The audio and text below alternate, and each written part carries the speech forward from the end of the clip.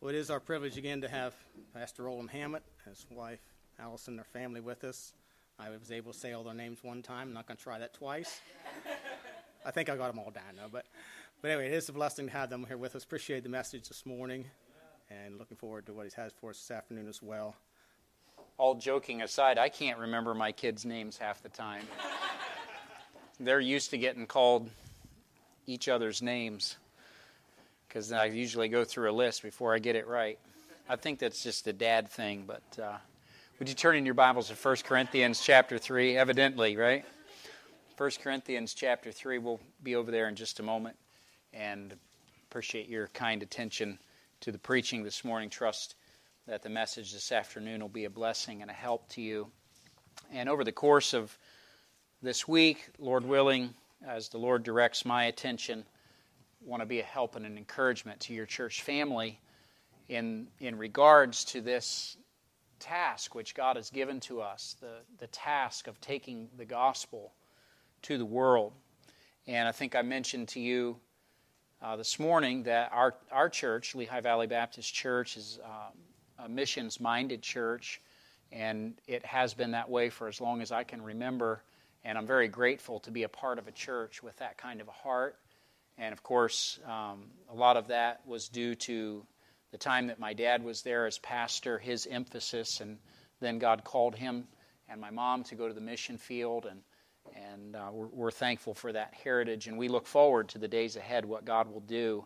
And so we just want to try to challenge you this week about some things, and perhaps the Lord will use the messages this week in that regard to hone your focus as a church and to challenge you perhaps in some areas that you haven't thought of, or to open some doors of opportunity before you. 1 Corinthians chapter 3, this afternoon I want to speak to you for just a few moments about some laws of spiritual work. And if you know much about the context of the book of 1 Corinthians, Paul was writing to a group of believers who were carnal. They were, because of allowing the flesh to rule in their individual lives, they were, as a church, really in a place where they were fussing and fighting with each other. And there was a lot of personality conflict that was going on in the church at Corinth. In fact, a lot of times, when we read about the church at Corinth, we talk about all the things that we don't want a church to be. And yet, it's also a good reminder to us that it was a church, that God regarded it as a church. Even with all of its problems, God regarded it, and Paul regarded it that way. But there was some personality conflicts that were going on. There was schism and there was controversy that centered around personalities. And there were people who said, well, I'm of Paul, I follow Paul. I'm of Apollos, I'm of Cephas, I follow the Lord. Those are the spiritual ones, They wouldn't declare their loyalty to anyone. And in the midst of all this, the church members were fighting with one another, and Paul was writing to rebuke them. And so here in 1 Corinthians 3, that's the first couple verses where he's talking to them about their carnality and their fleshly carnal thinking that was keeping them from experiencing the spiritual growth that God wanted them to be experiencing in their individual lives. And then as a church, they were being hindered in that way. But now in the next paragraph, the second paragraph really here in 1 Corinthians chapter 3, that's what we're going to take as our text today, verses 5 through 8. Paul jumps off of that theme, and now he begins to talk about the way that work gets done in the kingdom of God and in a New Testament church. And there's some laws here which I think are so helpful and hopefully will be a good reminder to you. 1 Corinthians chapter 3, verse number 5, Paul asks the question, who then is Paul and who is Apollos but ministers by whom ye believed, even as the Lord gave to every man? I have planted, Apollos watered, but God gave the increase. So then neither is he that planteth anything, neither he that watereth, but God that giveth the increase. Now, he that planteth and he that watereth are one, and every man shall receive his own reward according to his own labor. For we are laborers together with God. Ye are God's husbandry. Ye are God's building. When we think about the work that God is in the midst of doing in His kingdom and through His true churches, it's an amazing thing to think about what God is accomplishing. And that's what I want to talk about for just a little bit this afternoon and try to encourage you and help you. I have 4 thoughts that I want to share with you this afternoon. And first of all, in verse number 5, is this law, this truth, that your identity is found in Christ. You say, okay, what do you mean by that, preacher? Your identity is found in Christ.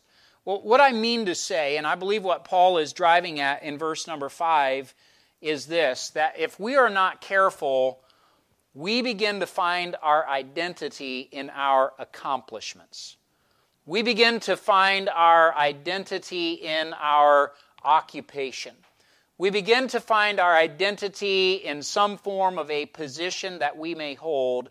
And we have to be so cautious because our identity as believers is found in Christ. And Paul addresses this. Look there in verse 5. He asks the question, who is Paul and who is Apollos? Now, to you and I, we may not quite understand exactly what Paul is driving at here, but it's important to remember that Paul and Apollos were 2 of the greatest and most renowned preachers in the Christian community at that time. Everybody knew who Paul was. Everybody had heard about Apollos because Apollos, we're told, was a very eloquent man. And both of these men had been at Corinth, but they had influenced many of the other believers that were across the known world. So people knew who Paul was, and people knew who Apollos was. They were, if we want to put it this way, the 2 big-name preachers of their day.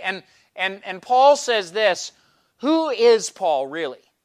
And who is Apollos really? I mean, in God's economy, even though these men had been greatly blessed by God, and even though they had great abilities and they were used by God, Paul recognized something about himself and Apollos, and that was that really in Christ we are all the same. There is a sameness. It's important in verse 5 that Paul does not take the opportunity to exalt himself over Apollos. He might have been able to say, because after all, he had seen, had he not, the resurrected Christ. Evidently, Apollos had not. He was one who is called an apostle, as of one that was born out of due time. Apollos evidently was not. Paul had established the church at Corinth. Apollos had not. Apollos had come later. Paul had taught and instructed many people in the ways of the Lord. And Apollos had been instructed by Aquila and Priscilla more perfectly in the ways of the Lord. And so Paul could have taken this occasion to try to exalt himself, and yet Paul understood that he did not find his identity in the things that he had accomplished or the things that he had received. His identity was in Christ. This is important for you and I, because many times, especially the men who are here, we are tempted to find identity in our accomplishments, in the amount of work that we can produce, or the things that we can get done, and the quality of our work, if you will. But if we're not careful, when we find our identity in these things, we'll find that that is shifting sand. That is a very dangerous place to find your meaning in life. We need to stake our identity to something that is more sure. So Paul is careful here to say, let's make sure that we find our identity in Christ. He asks the question, who then is Paul and who is Apollos, but ministers by whom ye believed, even as the Lord gave to every man. The word minister that is used there has as one of its meanings the idea of a servant who brings food to the table. It's what we would identify today as a waiter or a waitress. Someone who comes and we sit down at the restaurant, they come and take our order, and then hopefully they bring what we ordered, and we get to eat that. You see, the minister or the table waiter is the one that is serving the food. You probably, if you go to a restaurant and you get a good meal, you don't probably say to the waiter or the waitress, that was some great cooking, you did a great job back there. Because why? Well, they just go to the kitchen and they bring the food out to you and they deliver it. Now, you might compliment them on the way that they serve the meal, on their attentiveness to your needs. But you understand, that somebody in the kitchen is cooking and somebody is delivering that food. So understand this. Paul says this about himself and about Apollos. We're just the guys who are bringing the food to the table. We're just the ones who are delivering the goods, and we're just ministers. Now this is important because what Paul is telling us is something about ourselves. We are nothing more than ministers in the work of the Lord. A minister is not a lord over the heritage of God, which is why in the epistles we are warned, those of us who are pastors, we are warned not to become lords over God's heritage. This is the church, the New Testament church does not belong to the pastor. I try to be careful when I speak about Lehigh Valley Baptist Church not to call it my church. And it could be that I might call it my church in the sense that I belong there and I'm a member there and I worship there and I serve there. But sometimes the pastor can get the idea, that's my church, like that's where I pastor and those people belong to me. And the truth of the matter is, it's the Lord's church. And the pastor is just a minister. He's a servant of the Lord. Literally, he is a servant who delivers a message. The message belongs to God, and the servant delivers the message. Even the spiritual gifts which enable a man to be used of the Lord should bring glory to God and not to the man who has been gifted by the Lord. We have to be so careful that the glory goes to God because God is the one who gifts. God is the one who allows that individual to serve Him in that way. And God requires His stewards, His ministers, to be faithful. Do you know that's the only thing that God really requires? He desires His ministers to be faithful. It's a temptation in the work of the ministry to sometimes long for a more notable place or a place where maybe it's a little larger influence or where there's more people or something like that. And yet we just need to be reminded that God calls men and He puts them in a place and He says, now I want you to be faithful in the place where I have put you. Paul appreciated this, and he was reminding us of the fact that our identity is found in God. You know, in American Christianity, we have a little bit of a problem in that we tend to evaluate people's value by what they can produce, by what they can bring forth. And sometimes, for instance, we are evaluating how much can they give, or how much can they serve, or how much can they contribute to the work of the ministry. And yet, I believe that we'll find out one day when we get to heaven that some of the most valuable members of churches were people who were very poor materially, people who were unable to contribute because of maybe some physical disability or sickness or advanced age. They were unable to contribute much time or energy to the work of the ministry, but perhaps they were faithful in the place that God gave them. Some of the most effectual servants of the Lord are people that you never knew how busy they were in prayer. You never knew how busy they were in the work of the Lord, but they were just faithful doing what God gave them to do. He reminds us in verse 5 that the ministry that he and Apollos had, even as the Lord gave to every man. It's the idea that their ministry was something that God had given to them. God can use any man for His glory. I'm more and more, I'm reminded of this. God can work any way He wants, and He often uses people that we least expect Him to use. It's amazing how God works. And I think sometimes He does that just to remind us that He doesn't really need us, but He wants to involve us in His work. And that's a good reminder that every one of us needs to take heed to. Paul was careful to find his identity in his relationship with the Lord and not in what he did for Christ. Now listen to me carefully. In our society and in our culture, we tend to find our value in what we can accomplish and in what we can do. And if we're not careful, we tend to rate the strength of our relationship with God based on what we are doing for God. That's a very dangerous thing. You need to understand this afternoon. I want to say this morning, but I know it's not this morning. God loves you and accepts you on the basis of the person of the Lord Jesus Christ and His sacrifice in your place. There is nothing that you can do in performing, in working that will make Him love you more than He already does. Do you understand that? And even if you fail, He doesn't stop loving you, because His acceptance of you is based upon Jesus Christ. Now, I understand that our fellowship with Him can be broken. That's not because God has rejected us. It's because we've turned away from God. And that's why we need to confess our sin and forsake it, and He will forgive us our sin and restore us to Himself. But see, there's a fundamental difference that people have in their mind. Oftentimes, they are equating their acceptance with God based on how hard they work. And really, this is no different than what the Jehovah's Witnesses are doing. You see, when you go out on a Saturday and you see the Jehovah's Witnesses out in a neighborhood and they're knocking doors and talking to people, and I've even heard independent Baptists say, I really admire their faithfulness and their dedication. Well, there's a reason they're that faithful and they're that dedicated, because they're trying to earn God's favor. They're trying to get to a place where God will finally accept them.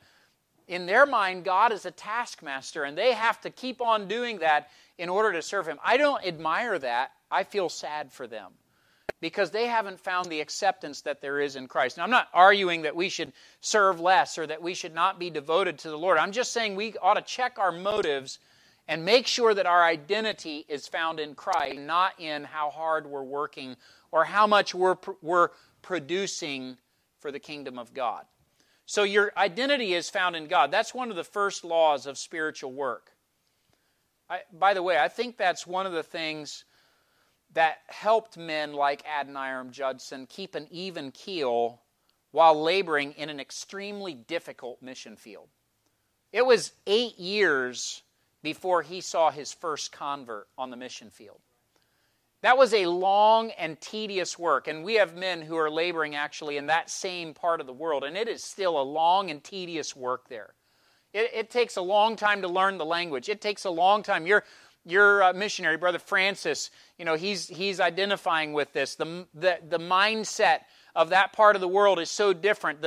The communicating the gospel to them takes a lot of homework and understanding the way they think and trying to get inside their head and be able to present the gospel to them. And if you're not careful in laboring in that kind of a place, you can start to look around and see other missionaries who seem to be having so much more success and feel like, man, I'm a failure. I'm just not accomplishing enough. That's why we have to be careful to find our identity in Christ and not in what we're producing.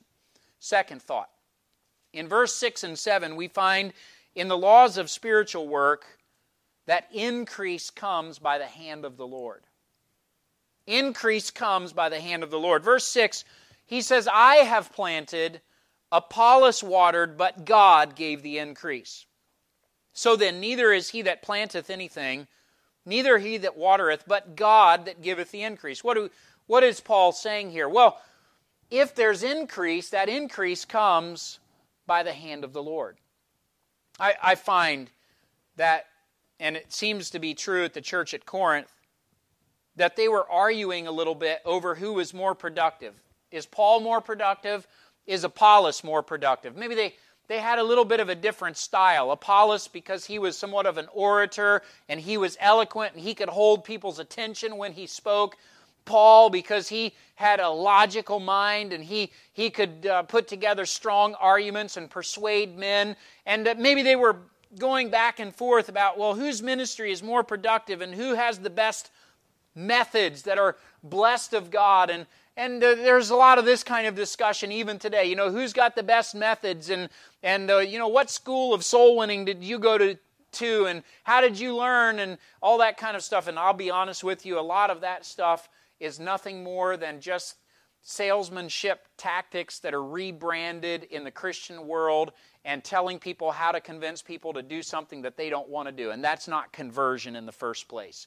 Conversion is something that God has to do. But what do we do as believers? Well, we need to understand that increase comes by the hand of the Lord. Paul was clear to point out that there was a difference between Paul and Apollos. They did things differently, but there wasn't like, okay, Team Paul is doing it better or Team Apollos is doing it better. It's just this idea that God is using both of them to do the work of the Lord. It's very important for us to understand that. If we're not careful, we will start to claim spiritual fruit as, that's my responsibility. Hey, I preached and that person got saved. I shared the gospel and that person got saved. I must have some kind of a special formula for how to get people saved. No, chances are you just happen to be at the right place at the right time, and you were privileged to see God work in that person's life, because increase really comes by the hand of the Lord. Now, there are things that we can take responsibility for. Clearly, there are things that we are supposed to do. There's planting and there's watering, and we'll talk about that in a moment, but it is God who gives the increase. It's kind of like planting a garden. And there's things that you can do, and then there's things that you can only hope get done. Like the germination of the seed, and the seed actually sprouting and bringing life, and then the plant bringing forth some kind of fruit so that you can enjoy that. I mean, all those things. And then you're hoping that the deer stay out of your garden and that the rabbits don't eat it all. And that's one of the problems I have. This last year, you're hoping that it stops raining long enough for things to actually bloom and grow and not just rot on the plant. And we had so much rain this year that most of our garden just rotted away. There's a lot of things. I was telling your pastor, if I had to depend on what I could grow to eat, I would be a very hungry man. And I'm very thankful for stores that sell food, because I'm not much of a farmer. The truth of the matter is that when you do farming, when you do physical farming, you're dependent on God to give an increase. And also when you do spiritual farming, you are dependent upon God to give an increase. The work of the Lord is something that you and I cannot take credit for. We need to be careful that all the glory for any spiritual increase is going to go to God Himself and not to those who are delivering the message. And this is a temptation. We have to be careful. Somebody gets saved, and it was partly because of your involvement in their life, and after a while, you're kind of tempted to start, hey, I'm some kind of a Christian. I'm quite a soul winner. I can really win some people to the Lord. And that's not really productive thinking, because at the end of the day, you're just a tool that God was using, and it's God who should get all the glory for that person getting saved. So that's the second thought, is that increase comes by the hand of the Lord. I'm reminded of this when I think about our church. There's a lot of talk about church growth and growing a church and getting a church bigger and seeing more people come. And here's what I try to remind myself of frequently. It's the Lord's church, and He will build it. That's His responsibility. I have a responsibility, but my responsibility is not to grow the church. My responsibility is to teach and preach the Word of God. It is to edify the body. It is to strengthen the membership. It is to be involved in doing the work of the evangelist. But ultimately, it is God who does the work of building and growing the church. Increase comes by the hand of the Lord. Third of all, verse number 8, spiritual work is done as a team. Now, all these laws fit together. But notice there in verse 8, he says this, "Now he that planteth and he that watereth are one, and every man shall receive his own reward according to his own labor." Now imagine if we had a garden, and we do every year. I'm not sure why we do, but every year we have a garden, and some years we get something out of it. And imagine if I went out at the beginning of the year and planted the seed, and then my wife did all of the watering through the year to make sure that it was properly watered and ready to go, and she did the weeding. And then when it was harvest time, I went out and I picked the harvest, and I brought it into the house, and she said, "Oh, good, I'm looking forward to having some green beans." And I said, "No, you're not. You're not having any of them. I planted these seeds." Now, we would have a problem, wouldn't we? Why? Because I'm trying to take credit for the whole process and ownership of it when she participated. Here's something I want you to understand. I have yet to find a person who got saved because of one person. Every testimony that I have ever heard has involved multiple touches of people that were responsible ultimately as a team for bringing that person to the Lord. Now, those persons may not have even known each other. They may not have even been aware that the other person was working or that God was using that other person. In some cases, God even uses people who are unsaved to have a part in challenging that person's thinking, and then they come to Christ. We have this acquaintance, this fellow that we know, and in his life, he lived a horribly wicked life. And one night he was in a bar, and he was drunk and doing drugs and all kinds of other stuff. And a prostitute came up to him and gave him a gospel tract and said, "Here, looks like you need to read this," and walked away. Now, she meant it as a joke and a mockery, and somebody had probably given it to her along the way. He kept it. And when he sobered up, he read it. And God started working in his life, and down the road, he came to Christ. He now is involved in going around telling everybody about the good news of Jesus Christ, and that's part of his testimony. Now, I doubt if she wanted to be part of a team to bring him to Christ, but the Lord used that. The Lord used a piece of paper that somebody had given to her that she, in jest, shoved in his face, and he kept it, and God worked in his life. I'm reminded, we have a fellow in our church. He's fairly new to our church, has been coming there for a while now, and got baptized and so on a couple years ago. And his story, there's more to it than this, but several years ago, he went into Dunkin' Donuts near our church, and one of our girls was working there, and she invited him to come to our Christmas program. And he was looking for something to do with his family around Christmas time. He came to our Christmas program. He visited a couple of special services through the years, just kind of slipped in, slipped out. I never even met him. And then never came back. And then now fast forward several years, and he starts going through some turmoil in his life. He doesn't know where to turn. He says, "You know what? I visited that church before. I think I'll go back there." And he showed up on a Sunday morning.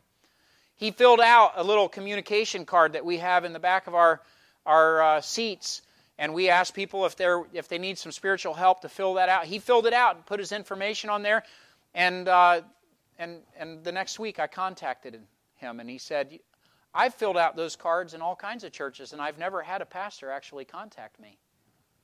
I said, "Well, let's get together and let's talk." One thing led to another. I did a Bible study with Michael. We studied the Scriptures. He realized that he had never been genuinely saved. He repented of his sins. He believed on Christ. He got scripturally baptized. He's a member of our church. Now, I could say, "Well, I did the Bible study with him. I get credit for that." Well, what about that? What about that young lady who invited him? What about the people who spoke to him when he came to the services and were friendly and invited him to come back? What about all those people who were involved? See, I couldn't say I get the credit for that. That's the work of God. And when people get saved, it's a team effort. Here's something that we've come to realize at Lehigh Valley Baptist Church. Sometimes people will invite other people to come so that they can hear the preaching. And I think they have this idea, if they come and they hear my pastor preach, they're going to get saved because my pastor can really preach the gospel, and they're going to hear the gospel straight, and they're going to hear it clear, and they're going to get saved. You know what's so embarrassing to me is we have people in our church who attended for years and never got saved. And I do preach the gospel a lot. I like to think I make it pretty plain. I pray and ask God to work through the preaching. But for whatever reason, sitting in the audience in a group of people, it just never connected. I'm thinking of one older man. He attended our church for a couple of years, heard the gospel. I can't even think of how many times he must have heard the gospel. And it went in one ear and out the other, and it never connected with him. But then one of our men went to him and said, "Hey, Richard, have you ever thought about doing a Bible study?" And I'm telling you, he was there every Sunday morning. And he said, "Oh, sure, I'll do a Bible study." And so they sat down and they started studying the Scriptures together, and he was Roman Catholic, but he had just started coming to our church, and he was attending regularly. He started studying the Scripture, and all of a sudden, in that one-on-one conversation, the Word of God is getting applied in his life, and he's thinking about it. And at the end of that Bible study, he said, "I've never been born again. I've gone to church all my life, but I've never been changed like that. I don't have a relationship with God. And he repented of his sin, and he believed the gospel, and he got saved. And a little while later, he got scripturally baptized. In his 80s, he got scripturally baptized. Praise the Lord. He's still coming to our church. He's still a faithful member in his advanced years. You know, that's what I mean. Like, we think that just one person, the pastor, the missionary, this person, that person, they're going to be the ones who do the work. We find that if people are going to get saved, it's going to be because everybody is involved as a team. This church, Lighthouse Baptist Church, you are a team to preach the gospel together. You are a team to work together for the proclamation of the gospel. Spiritual work is done as a team. Some things that have to do with this that I'll just throw out there. You ought to respect your pastor, but don't idolize your pastor. You know, the truth of the matter is, the ministry of this church does not rise and fall on your pastor.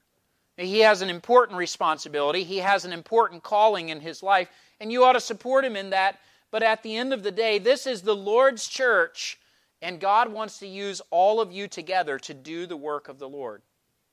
The second thing about that, don't expect the pastor to do everything. Understand that because of your responsibility, you have contacts for evangelism that the pastor will never have. There are people that you will talk to about the gospel that the pastor will never talk to. I find this. Now, there are times when being a pastor opens doors of opportunity, and there are times when being a pastor closes doors of opportunity. There are times when people ask me, so what do you do? And I say, I'm a pastor. And you can see the look come in their face like, oh my word, he's from another planet. He's got to be one of those pastors. Oh no, I don't want to talk to him. And they just, Now, if they're talking with somebody else who says, oh, I'm a carpenter, or I'm an auto mechanic, or something like that, that didn't shut the door. Now they're going to have an open door of communication. Other times, people find out I'm a pastor, and they're like, oh, I've been wondering about this question about the Bible. Can I ask you a question? I'm always curious about this. Wonderful. Okay, that's a great opportunity. But see how God uses different people to connect with other people. You have opportunities to witness to people that other people in the church never will have an opportunity. But then we also get this idea that sometimes we get possessive of the people that we're working with, and that drives me crazy.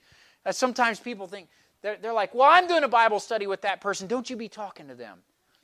Here's what I hope. I hope that when somebody's doing a Bible study in our church, that everyone in the church is talking to them and saying, so where are you at? You know, we're praying for you. Have you gotten saved yet? Do you know the Lord? Have you repented of your sin? I hope that everybody's involved in that because we're a team. We work together in that. So let me ask you this question. Are you content to be a planter? If God just wanted you to be someone who planted a lot of seeds, I mentioned Adoniram Judson. Adoniram Judson in his ministry was primarily a planter.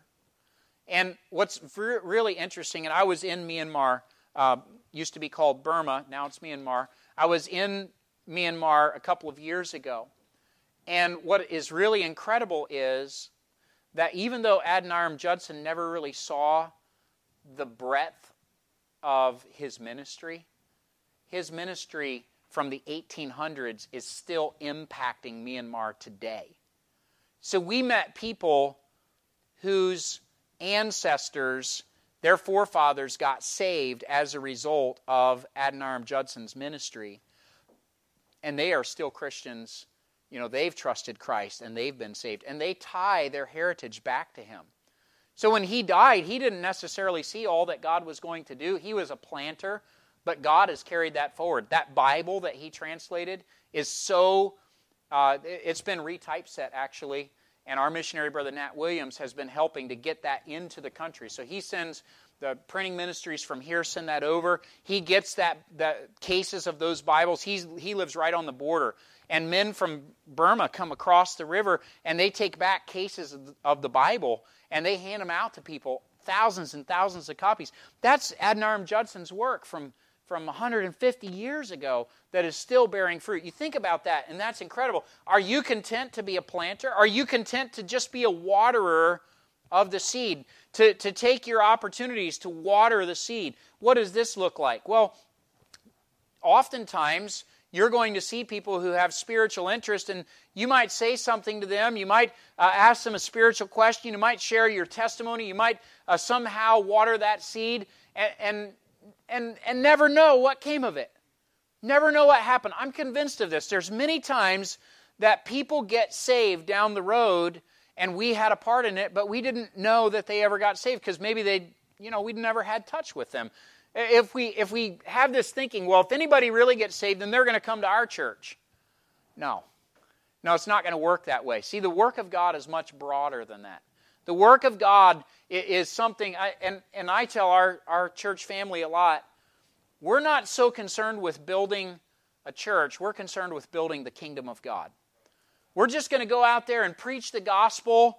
And of course, we want to see churches established. Of course, we want to see people discipled. But sometimes we're going to share the gospel with people that we're never going to see again in this life.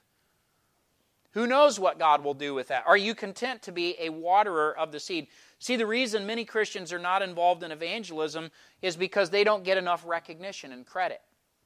And it's sad because it really reveals the motivation for their service. They say, well, if I don't know what really is happening, then I just can't feel enough satisfaction. You ought to just be faithful with what God asks you to do. Paul here seems to be addressing the fact that the work in Corinth had come to a halt because the church at Corinth was no longer working together as a team. They had made the preaching of the gospel like some kind of a competition between who is better and who is on the right team. It's really important that in a church ministry, all the members are working together with the same goal in mind. Let's proclaim Christ. Let's give glory to God. It's not a competition to see who can get the most recognition or who gets mentioned the most or who gets the limelight. It's teamwork. If you know much about playing on a team, you know that there's members of the team that don't get a lot of credit, but they're really important.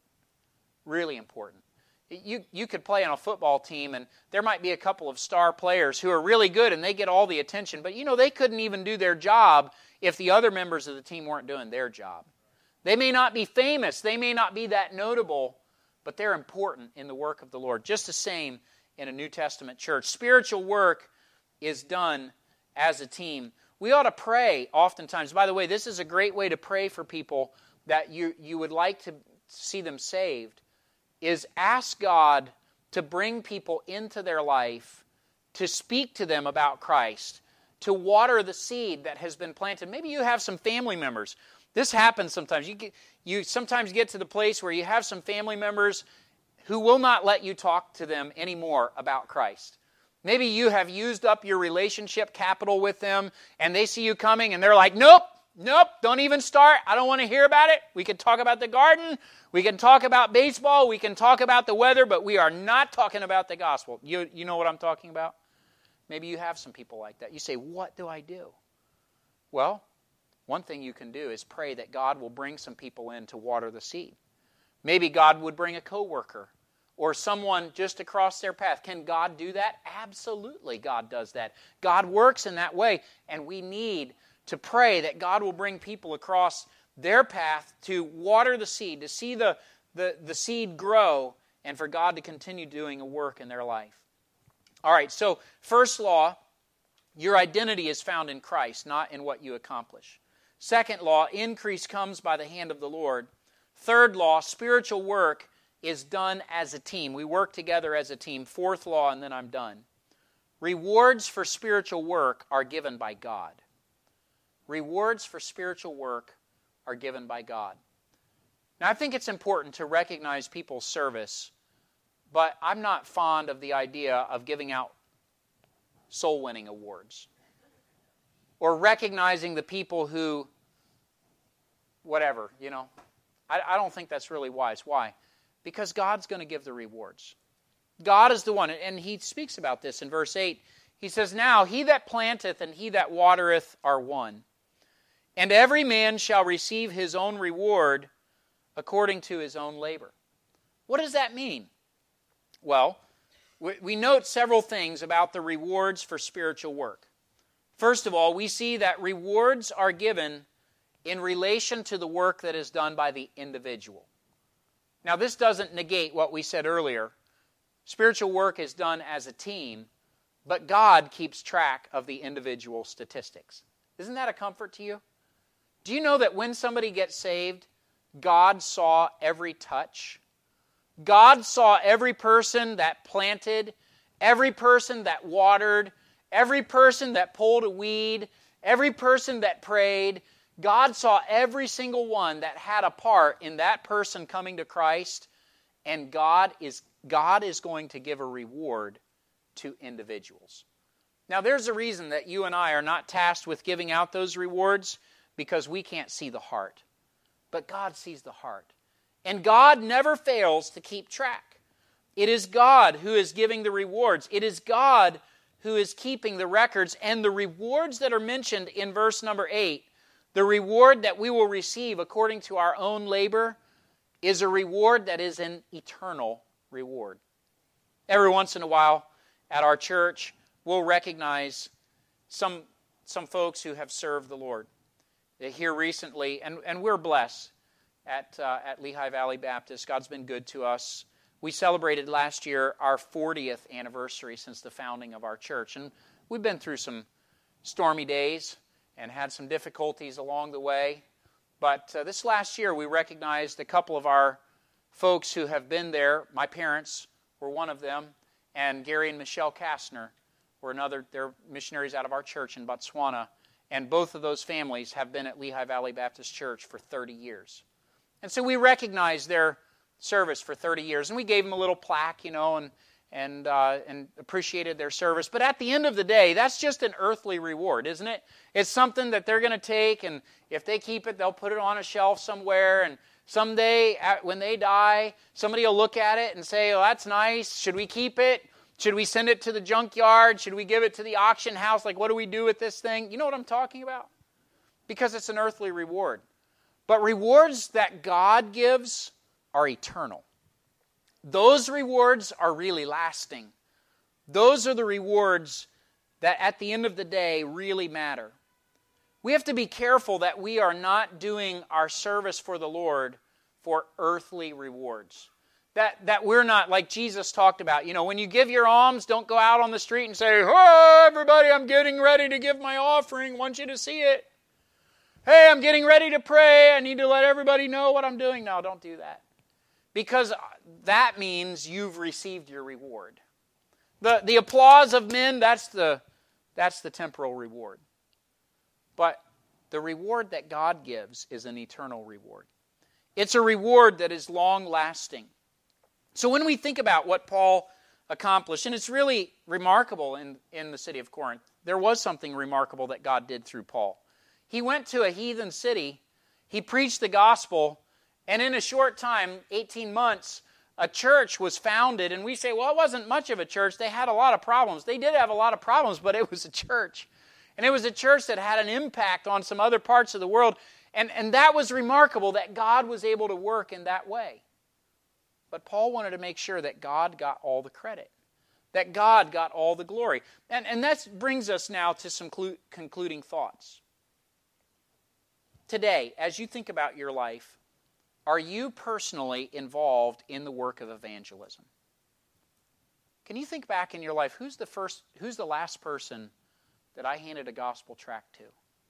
Who's the last person that I spoke to and challenged them about their need to be born again? Who's the last person that I did a Bible study with? Are you involved in the work of evangelism? Let me say this. If you're not involved, who will be? You see, that's each of our responsibility. Are you planting the seed? Are you watering the seed? Now, we're going to talk a little bit about this later in the week. I think sometimes we just have unrealistic expectations. And so we have this idea, I'm not going to share the gospel unless I know that I can go all the way from the law to the cross with them in a conversation. It's just not worth it unless I can give them the whole bucket load of gospel truth. And so if I don't know that can happen, then I'm just not even going to try. That's a really unrealistic expectation. Because most of the time what happens is we have very brief conversations with people, and we have an opportunity just to water the seed a little bit. We're not dumping the whole bucket load of truth on them. We might just ask them an eternal question. We might just notice something or say, I'm praying for you in this situation that you're dealing with, etc., etc. And God might use that. Now, I don't want that to be a cop-out for us for not sharing the gospel when we get the chance. But I think realistically, most of the time, the gospel conversations, especially in our fast-paced culture, you think about the conversations you tend to have with people. Are they really long, extended monologues? Probably not, unless you're the boss and you can make them sit there and listen to you. Most of the time, you're getting just little snippets of time with people, and you just have a moment to say something, to point them to the Savior. And we have to be really purposeful about that. Are you planting the seed? Are you watering the seed? And are you trusting God to give the increase? Because the Bible says He's the one who gives the increase. Or have you allowed carnal thinking about rewards and overly exalting men to get in the way of you personally serving the Lord? You see, I know this about Lighthouse Baptist Church. It is God's will for every single member of this church to be involved in the process of planting and watering the gospel seed. God wants to use every one of you in a special way, and He wants to use all of you together as a team to impact not just this town and the surrounding region, but to take the gospel to all the world, to the uttermost parts of the earth. God wants to do that through you. And that involves each of you being willing to play your part. What a privilege it is to be a part of God's work. To be able to see that God is working and then know that God is inviting us to be a part of what He is up to. It's exciting. There's nothing like it. I'm hoping to share some more illustrations and stories with you later this week of some of the things that I've seen that God has blessed us with. But I want you to leave here today with this assurance. God is at work, and He is inviting you to be a part of the work that He is doing in this world.